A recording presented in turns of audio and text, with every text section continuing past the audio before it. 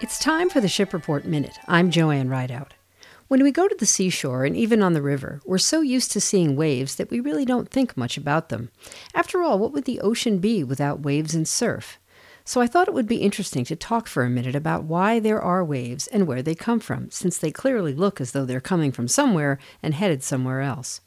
Actually, waves are the visible sign of energy moving through the water, causing the water in general to move up and down. The truth is that it's the energy that travels long distances, not the water itself. When the energy gets close to land and hits the shallows, the water piles up and crashes on the beach. Waves are generally caused by wind.